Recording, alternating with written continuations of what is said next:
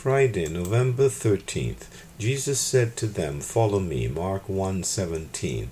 Are we ready to follow the Lord? Peter and Andrew immediately left their nets and followed the Lord. James and John immediately left their boat and their father and followed the Lord. Levi, when called, left all, rose up and followed the Lord. Fishing, although a reasonable livelihood, probably did not make these men rich.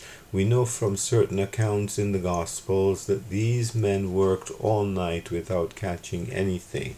We know too that Peter had a wife, meaning he had normal financial responsibilities which he could not just ignore.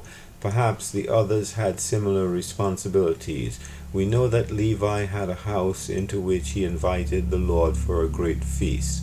And yet we see that all of them, when the Lord called, followed him. John and James left their father in the boat.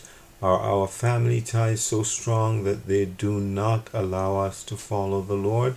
Yes, we have responsibilities to our families. The Bible says that he who does not take care of his family is worse than an infidel. On the other hand, the Lord says, "He who does not love me more than father, mother, brother, and sister is not worthy of me." They also left their boat. Peter and Andrew left their nets. Are our vocations and possessions holding us back from following the Lord? Levi left all. Perhaps he even had some money on the table, but he showed by his obedience that the Lord's call was of greatest importance.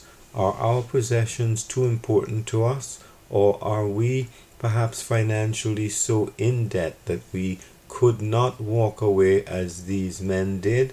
Are our mortgages too large, our car payments and credit card bills too high that they would not allow us such freedom? Are our student loans so great that even when we start working we are financially obligated to serve this world?